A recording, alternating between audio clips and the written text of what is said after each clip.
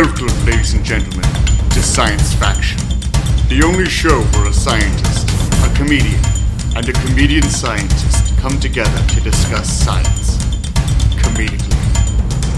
Hello, and welcome to Science Faction 667. Science Faction, oldest site in Oregon, and the drug that keeps on giving. Cocaine. Yes, it does keep on giving because it's continually Until it awesome. takes everything. Okay, I mean, but like, it's a rich man's drug. You want to dance with the rich man's drug, you gotta have fuel to feed the beast. Otherwise, just do crack like the poors do.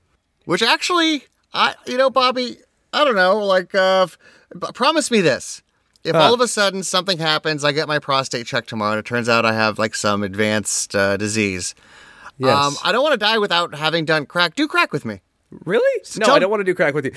You're Morgan Freeman. I'm Jack Nicholson. This is my bucket list. Do crack with me. I feel like there is never, there are people who are like, man, I was really uptight, and then I smoked some weed, and it helped improve my life. That's not everybody. Sometimes people have substance use disorder. Sometimes it's bad for you. That's certainly true. I've heard from a lot of people with hallucinogens. Oh, man, something was going wrong in my life, and I tried this, and it really changed my outlook, and my life is better for it. I have never heard anybody be like, man, my life was really lagging, but then I tried some crack, and now it's fucking awesome. I would trade places with Hunter Biden in a second. So do not. Was there crack allegations there? He's not the lame brother who died. He died of cancer. That's tragic. But the one who was like an officer, a lame ass military officer. No. Hunter Biden is a known crackhead. Does cocaine. He's a party guy. He's legitimately awesome. Because any smear campaign like Hunter Biden has unprotected sex with prostitutes, and he released a picture of his penis, and the picture of his penis, it's like a good cock, and you're like, wow, I can't hate this guy. It's like minimum B+ cock. Like no one's down, and that's a harsh grader. Yeah, you're grading to porn standards. So anything that's above a C is something to write home about. Oh dear! If you want to be above our C, go ahead and check out our Patreon. You can search Robert Timothy on Patreon for an extra episode of Science Faction every single week. Also, check out Awful Neutral. We are a comedy science podcast. It's my Dungeons and Dragons. Wait, you're a comedy science No. That was a lie. I'm used to promoting Science Faction at the end and I went into that script. No, we are Awful Neutral. We are a Dungeons and Dragons podcast.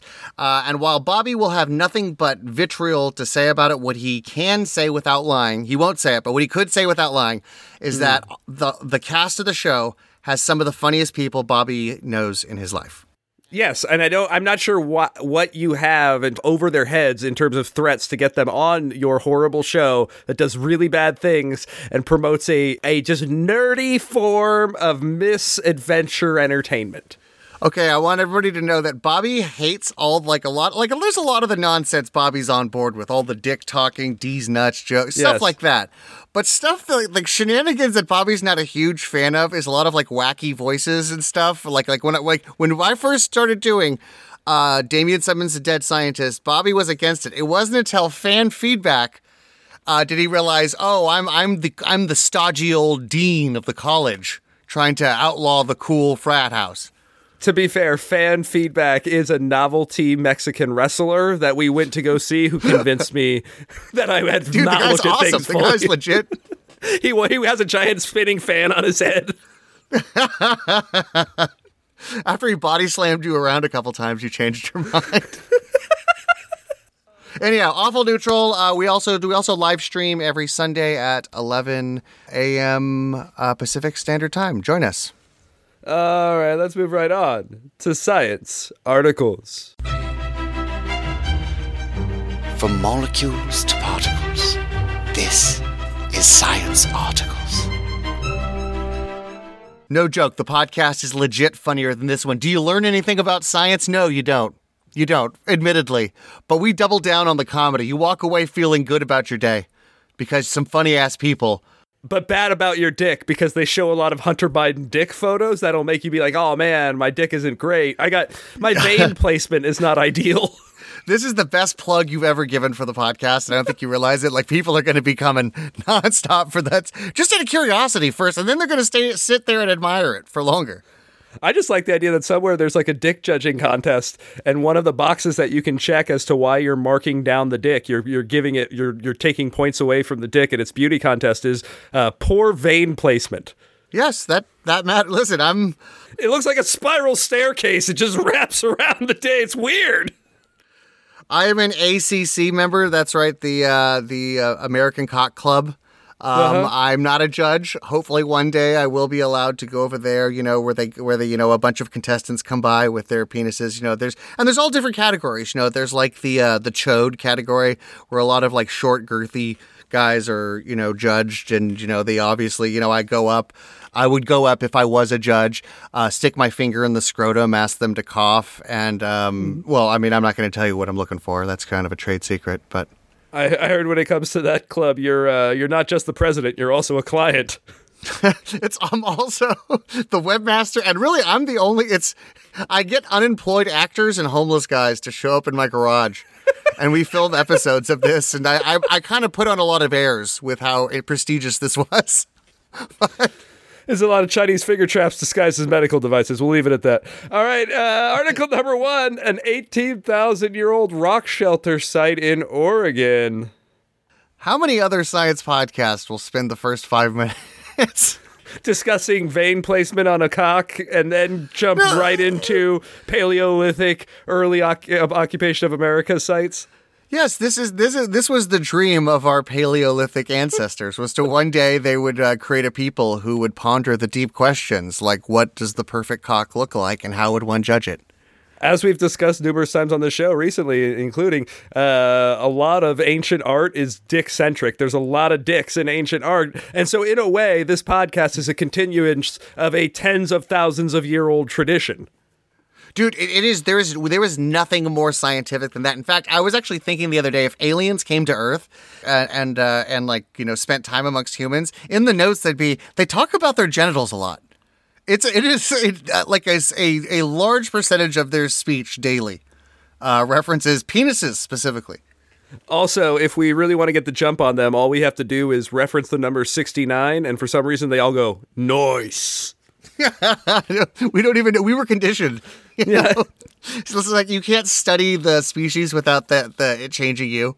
There's no, we've contaminated alien life with Stussy S's and 69s. This is a really awesome paper because it details what is likely the oldest site in Oregon if everything gets confirmed, and one of the oldest sites in the Americas. If we want to reference our oldest sites in the Americas list, we got Cooper's Ferry in Idaho. That's about 16K. We have Buttermilk Creek, or the Galt site near Austin, Texas. That has solid dates between 16.8 all the way up to 18K.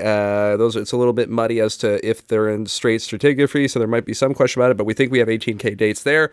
Was it the John Galt site? Was it eradicated by oppressive government? Yeah, there was too much regulation and not enough of like using homeless people for target practice. That's why the John Galt site went away.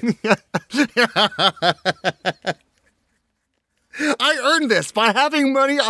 By having archaeological sites. I have merit. Then there's White Sands, New Mexico, which we talked about. That's the one with the footprints of like giant ground sloths and shit, and then human footprints in them. We dated that one based on some radiocarbon dates from seeds that were insides of those footprints, and those seeds there's some argument as to whether or not they had some aquatic nature to them, and if they did, if the calibration was done right. But those come in at 23K, but we're not 100% sure. There's some less tenable stuff in South America that's supposedly dated in the high 20s, maybe even early 30K. That's not really that solid. And there's that cave in Mexico we talked about that's at 23 to 30, and that one has some issues because it's a cave and there is some rock fall off the walls of the cave and things like that, and stratigraphy can get messed up in a cave, so there is some issue because of how that one is dated. So scientists are terrified of caves. Yes, so, that's it too. You can see but it's in the There's a lot of cave. science ghost stories about caves that we all listen to going through grad school, and then you just never want to go into a cave. Is it true that there are many species of bats in the cave?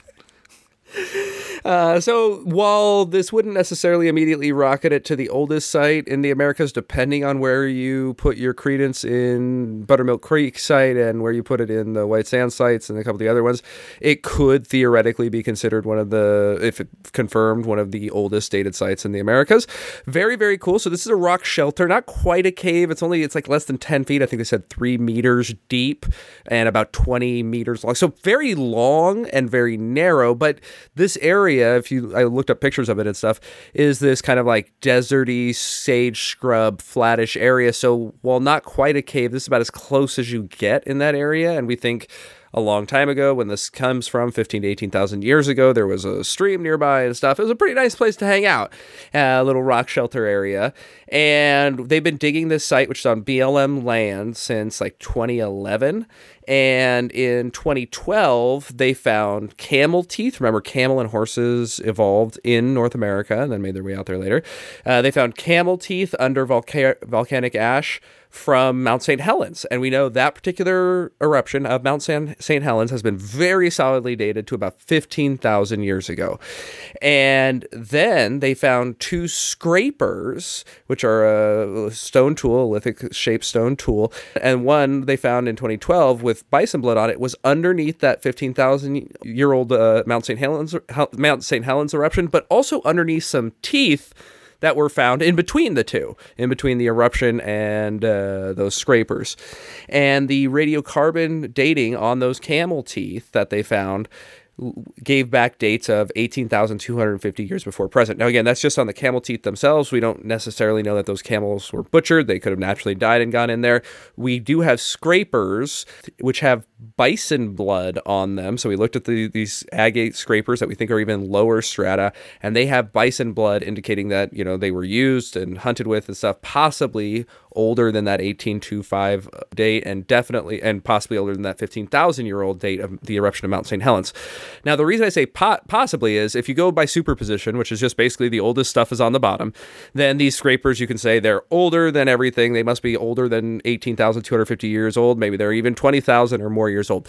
The reason we can't say this is because this is a rock shelter. We talked about this a little bit with that Mexican cave site. The stratigraphy in caves gets all messed up because parts of the cave will collapse and fall down, and it's not uniform how it does that, so it can cover things and push them down to lower levels while other infill comes in and fills it in. A lot of times sediment moves differently inside of a cave and accumulates very differently and sometimes very quickly and pushes stuff around. And not only that, but especially in caves that we know were settled by people and human beings lived in there. Guess what human beings tend to do when they're in caves? They bury shit, whether it's literally shit. I thought you were going to say bang. Actually, 90% of the time it's bad. I mean, all jokes aside, I thought like if they're in dark places, yeah, they'd bang, of course. There's shelter. There would still be people here if they didn't, right? So they definitely banged. But a lot of times, whether it's literal shit, like you want to shit outside the cave, but if something happens and you can't, if you have to shit inside the cave, you bury it. But also if you have something that you want to, you got to put on your sandals in the middle of the night. Exactly. Your ass is exploding because you've had uncooked meat. Keep in mind, there's like megafaunal fucking carnivores and shit out there too that might kill you. So maybe you don't want to go out there in the middle of the night. But regardless, you bury stuff. Also, maybe if you have a valuable tool, you're going to leave it someplace. You're going to bury it because you and your family are somewhat nomadic. And when you leave that place, especially if it's covered in bison blood, it might get fucked up by animals or other people or something. So you might bury it. So they could not be in good superposition. In which case, then, it might not mean anything that we have dates on the camel tooth at 1825, but, and these scrapers were below that. You might not be able to assume that those scrapers are necessarily older. But if they are and everything checks out, we would have human occupation of this area of Oregon at least and likely decently older than 18,250 years ago, which would make it the oldest known or definitively dated site in Oregon, which is a pretty big deal because Oregon has the Paisley Caves, which has solid 14.5 dates, which for a while was one of the oldest sites in the Americas. So very, very cool to keep pushing these dates back. Remember, the Americas are settled from the West Coast, so we should see the oldest stuff here. It's always nice to hear the story of my ancestors. You a white man come in with your big science magic, big white ivory tower magic, and while I may scoff, it does provide insight into how my ancestors conquered this land and rid the New World of the evil camel. Yes. I mean, Except for the llamas, which are a relative of the camel, which you guys allowed to live. So, I mean... The llamas were the sellouts. They traded sides midway through the war and gave humanity the advantage against the camel, which is why we give them plenty of oats. What about alpacas? Alpacas are like related to llamas. They seem like nicer and their fur is They softer. sat on the fence, and we remember them. Never fucking trust an alpaca. Alpacas are the Switzerland of camelids. Yeah, once we won, once we wiped out the camel, and unlike the old world, which allows them to run rampant and eat children, we stomped them out here, and it was after we won that the alpaca came in. Hey, great job! We did a great job, guys. All of us together, cumulatively, we got rid of the camels. Where are those oats? Throughout this rock shelter, we see stone tools, tooth fragments from Pleistocene animals, including bisons and camels, and remains of animals and stuff. Very, very cool. Very neat to see the possibility of putting another old site there. Because, again, every one of these really opens up. We're talking about a small group that's entering the Americas a long time ago. So this is looking at one of a very small number of individuals that are colonizing this massive landscape in one of the last huge Wild West adventures of mankind. It's just such a fucking cool story that is slowly being unraveled in the dirt in places like this cave in Oregon. I'm curious because we got rid of so many megafaunal species here in the New World. Yeah.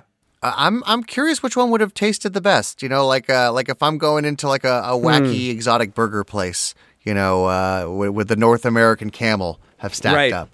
Or is it a mammoth? Maybe a mastodon? Maybe maybe it's one of the ones you were not going to expect, saber-toothed cat.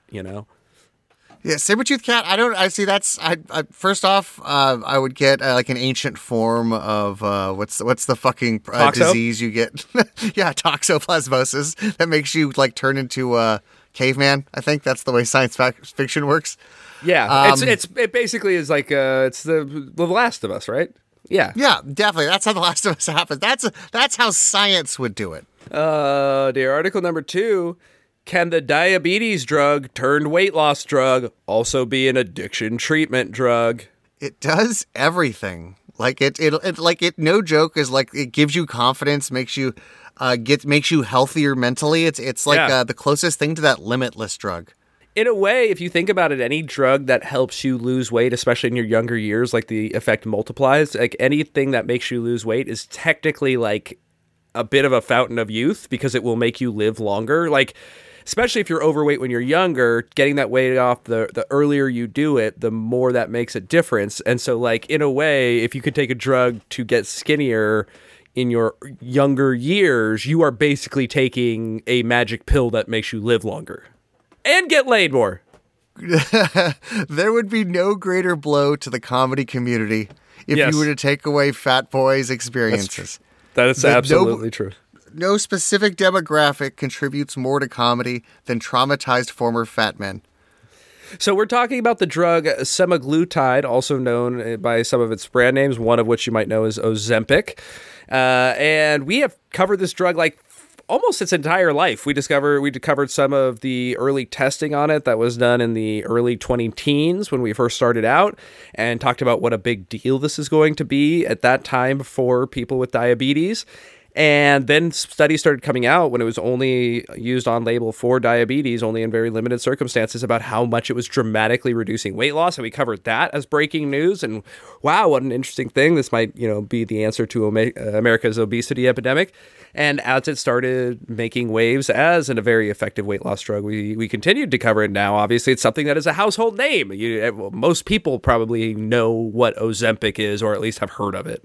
Jessica Simpson, my wife has instructed me, is one of the big, she's somebody who's kind of struggled with weight, all her life. But recently, despite being in her 40s, she looks great. And apparently she's denying that it's Ozempic, but it's clearly Ozempic. Okay, girl. So pretty interesting. Now, first of all, I want to talk about something. We talked about this. We talked about Ozempic a little bit a few months ago, and there is this idea going around that people who need it for diabetes can't get it because other people are using it for weight loss.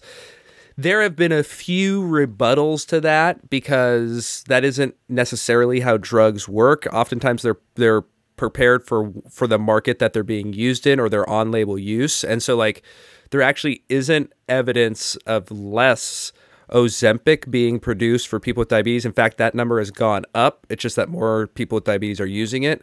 And the production stream for the non-diabetes side, for the weight loss side, is done separately and began when it got cleared by the FDA for weight loss use, and like is supposedly, at least in some cases, it's made at a different factory. The production line, like everything about it is different, sometimes down to the manufacturer. So that might be more of an appearance that we get. There might still be some people who are, let's say, they're not quite diabetic, or they could be using other diabetes medication, but they know this can help them lose weight as well. So they're choosing to do that, even though they have the diabetes thing. But in general, those using it for the weight loss aspect are usually not taking it out of the same pool as those from the diabetes aspect.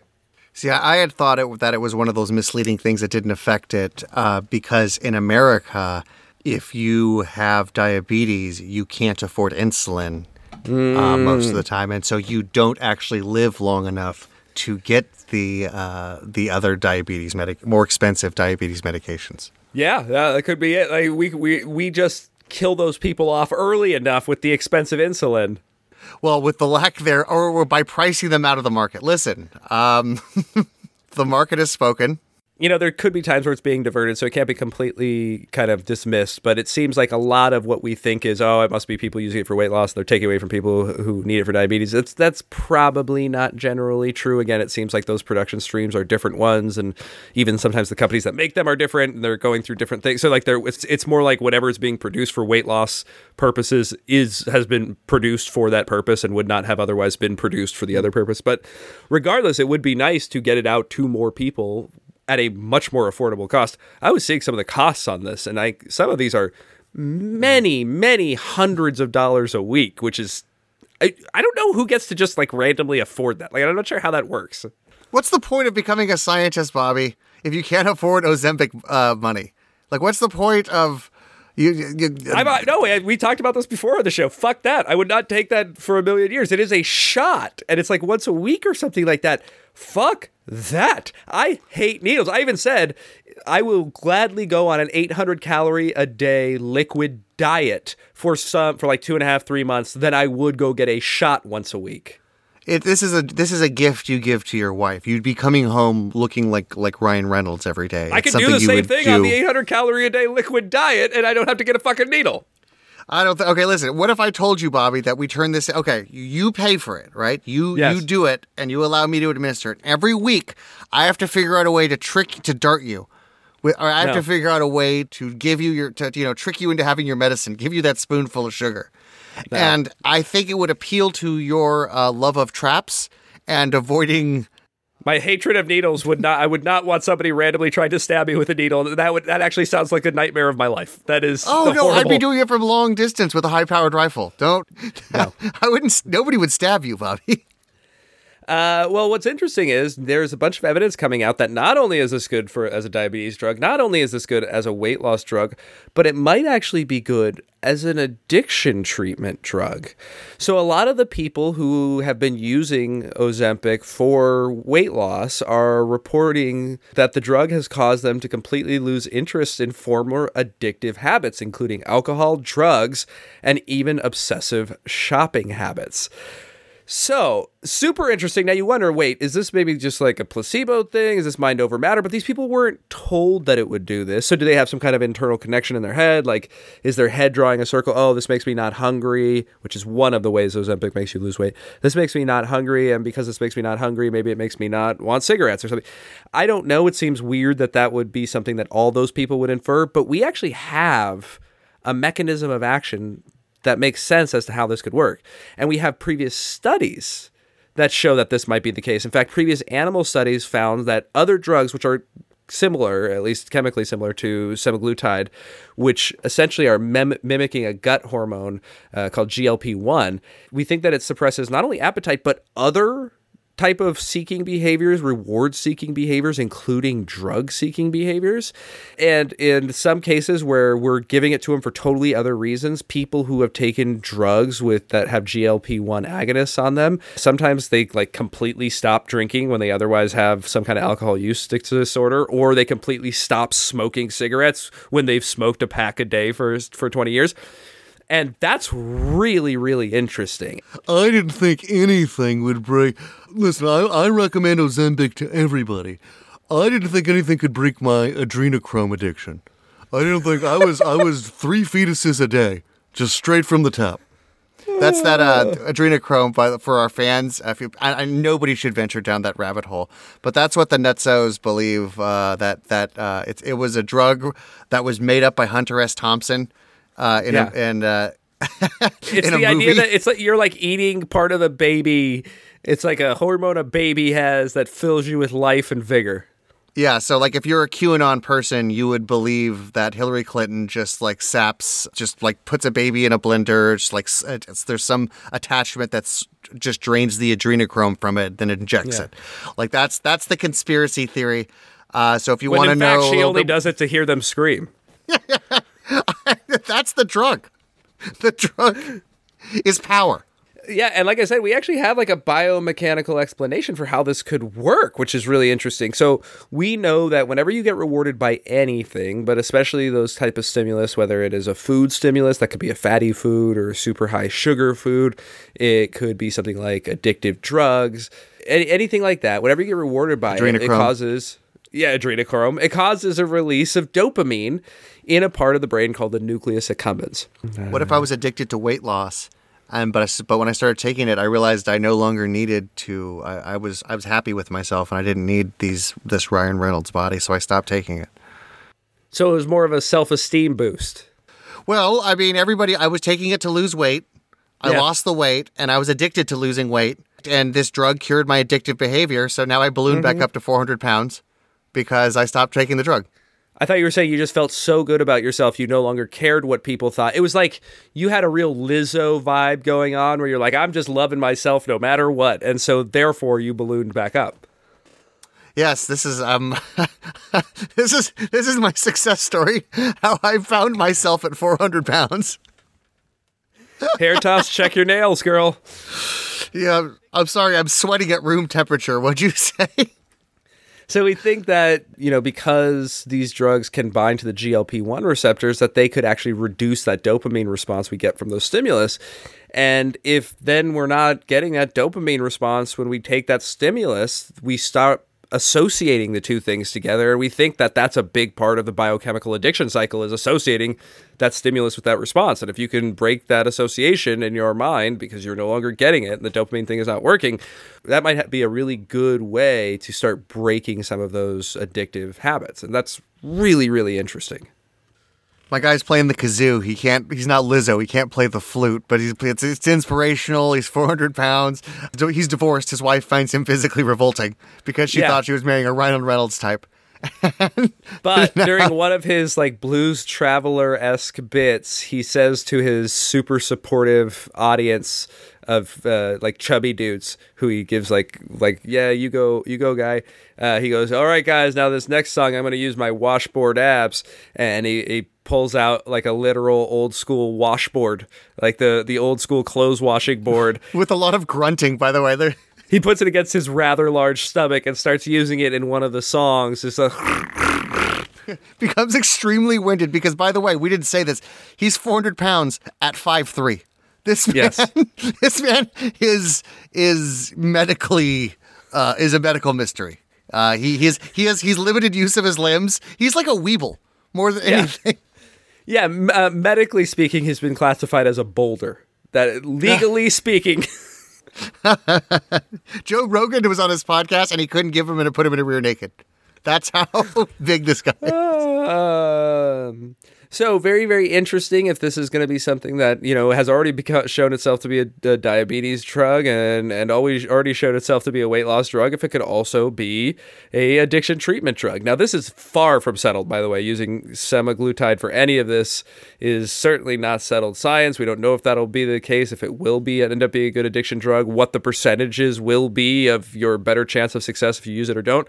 But again, just like I said before, I'm happy anytime we have a drug that can help obesity, because that is going to help our entire healthcare system. It's going to help people be happier, healthier, live longer, live better lives.